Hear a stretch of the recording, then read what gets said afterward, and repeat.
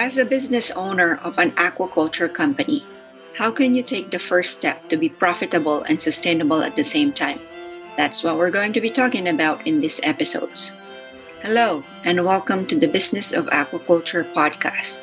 This is the podcast for the sustainable business movement in the aqua farming and ocean ranching industries.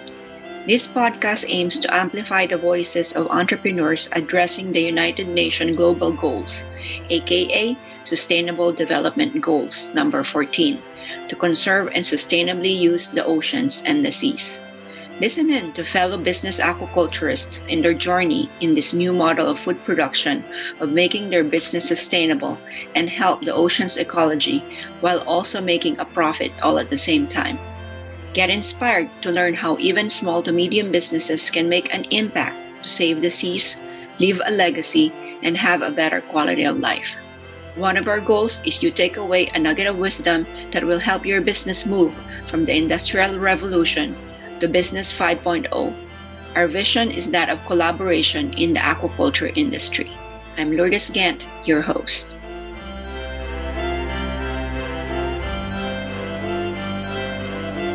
As an aquaculture and seafood advocate, how do you share your expertise in the industry and your niche? This episode is dedicated to answering that question. So listen in and I hope you enjoy this episode. If you listen to episode 7, we talked about how AquaSpark is being a trailblazer in a global fund investing in sustainable aquaculture businesses, building a portfolio ecosystem of companies all along the aquaculture value chain, working to solve industry challenges to develop the optimal aquaculture food system of the future. Welcome to episode 8, season 2 of the Business of Aquaculture.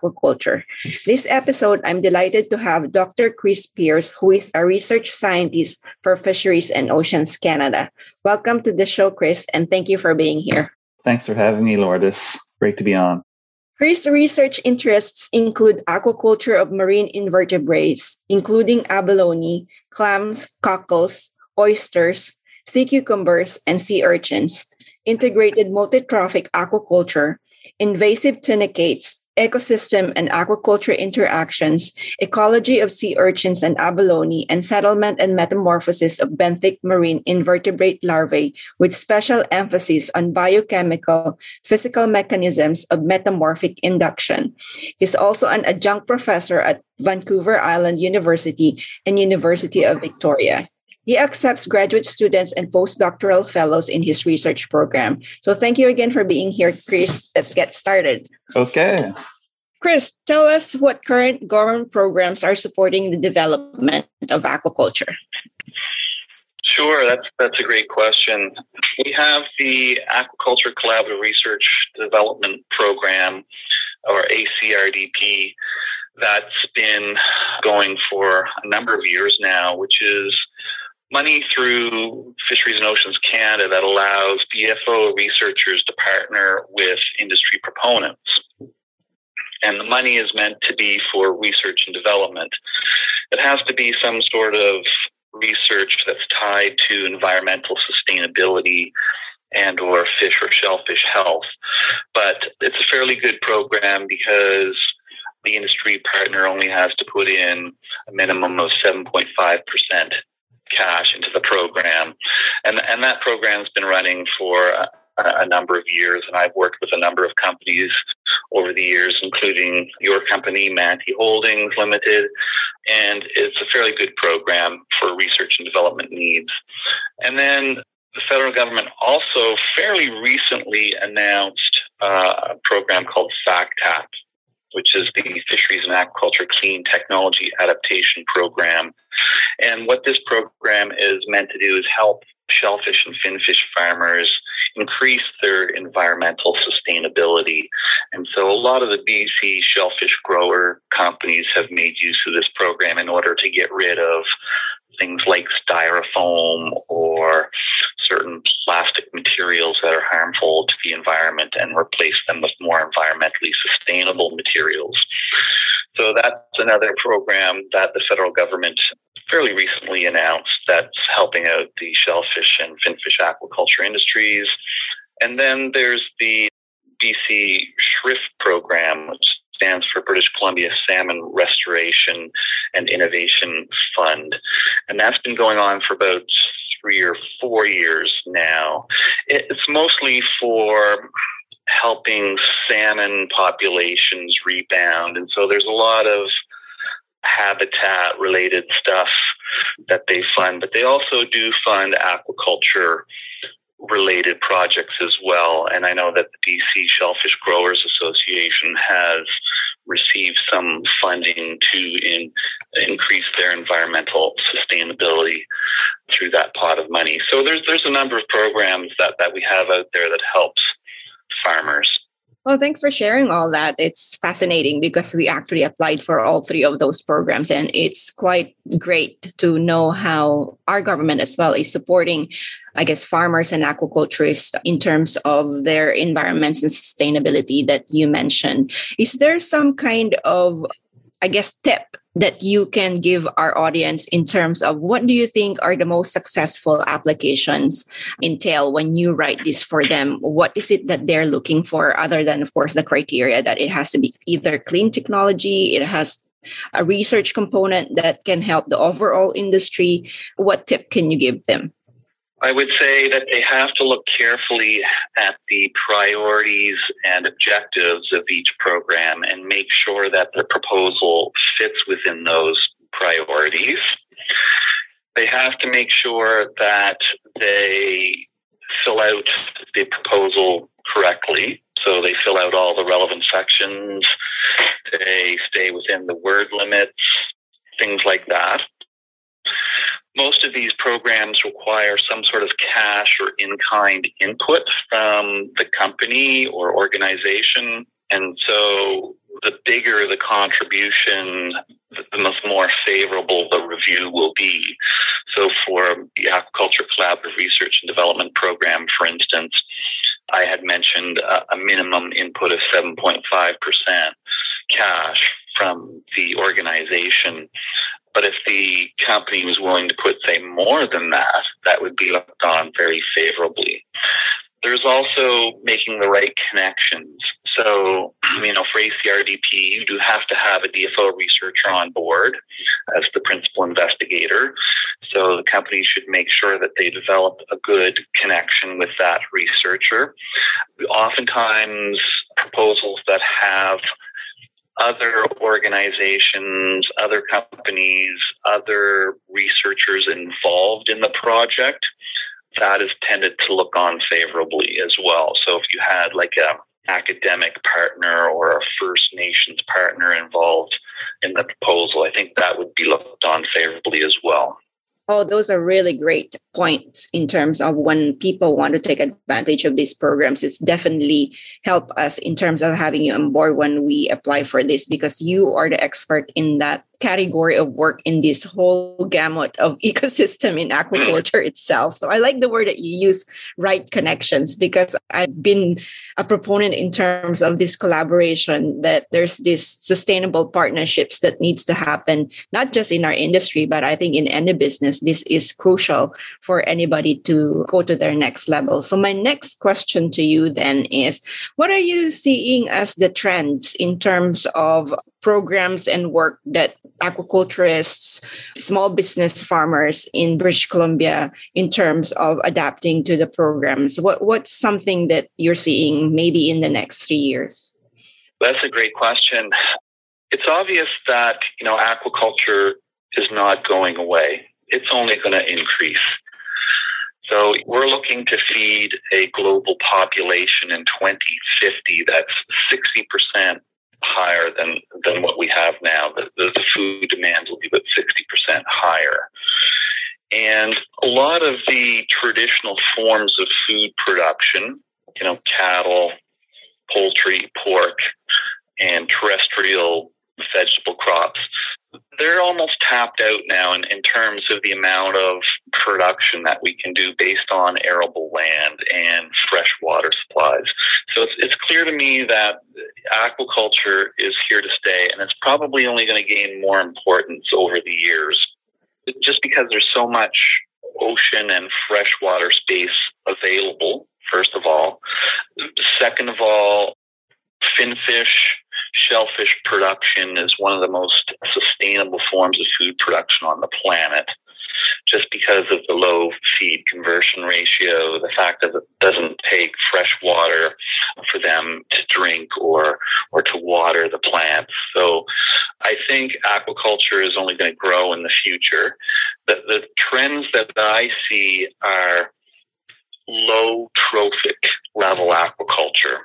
And what I mean by this is culturing animals that are low on the food chain. Animals that don't require external feeds, for instance. So we're talking like bivalves, we're talking macroalgae, we're talking invertebrates that don't require animal protein, such as sea urchins, abalone, prawns, things like that. I see as being sort of the wave of the future. I like macroalgae especially because, first of all, you don't have to feed them. Second of all, they're sucking up a lot of excess nutrients in the ocean, so they're clarifying the waters. They provide habitat for a number of animals, and they can also help reduce the problem of ocean acidification because they're taking up CO2. So I see low trophic level aquaculture as being a thing of the future. I also see land-based aquaculture as increasing in the future as well, just because in a number of areas around the globe, there are concerns about impacts of ocean-based farming on the environment. More of an issue perhaps with salmon farming. And so there's been this push to move ocean on land. And I don't think the technology and the economics is there yet, especially for finfish species like salmon, to move them on land. But I think this is something that's going to have a lot of research into it in the future, and something that will be looked at and developed probably in the next 10 to 20 years. So both land-based aquaculture, low trophic level aquaculture, and perhaps offshore aquaculture as well. So farming further offshore. Those would be the three big trends, I think.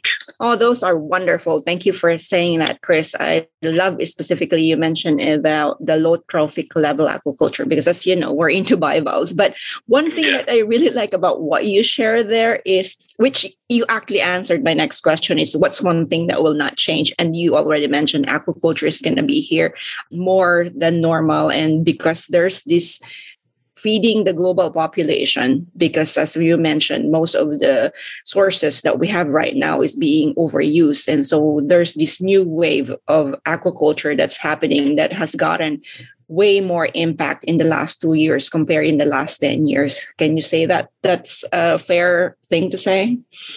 Yeah, no, that's a great point. I think we've reached a level now where globally aquaculture is producing more fish protein than wild fisheries, right? And basically wild fisheries have reached their limit globally. And a number of populations and fisheries are declining just because of overfishing. So it's clear, that we're not going to be able to produce much more fish protein via wild capture. And I think wild capture of various fish species will decline over the next 50 to 100 years as we move more towards farming. And you just have to look at human history to see how that has happened with terrestrial farming. And, we used to hunt different animals for food, and gradually over time we shifted towards more of a farming system, right? And I think that will happen in the oceans and freshwater of the world as well. That will shift more towards farming. And I think that's a good thing because, as I mentioned before, it's one of the more sustainable ways of producing animal protein on the planet. I mentioned the food conversion ratio, and what food conversion ratio is basically is the amount of animal protein that you put in terms of feeding an animal to the amount of animal protein you get out for human consumption. And if you look at cattle, for instance, that food conversion ratio is about 8. So you need 8 kilograms of feed in to produce 1 kilogram of beef. For pork, it's 3.9. Chicken, it's about 1.9. And for salmon, it's about 1.3. So for salmon, you only need to put in 1.3 kilograms of animal protein to get out 1 kilogram of fish, which is phenomenal. And they developed some feeds that are more vegetable-based now and reducing the amount of fish protein that's needed in the fish diet. So they're getting that feed conversion ratio down even lower than 1.3, closer to in 1, in fact. And then if you look at filter feeding shellfish or invertebrates that are eating, say, macroalgae that don't require any animal protein in their feeds, you're looking at a feed conversion ratio of 0. So you don't have to put any animal protein in. And so to me, that's really the future of feeding an increasing global population, is getting towards more production of these lower trophic level animals, shellfish, macroalgae, that don't require any animal protein. At best, they require some sort of maybe vegetable protein or macroalgal protein. They are cleaning the water. So if you look at bivalves, for instance, they are filter feeders, so they can actually clean eutrophic waters, taking up some of the particles that are in the water column.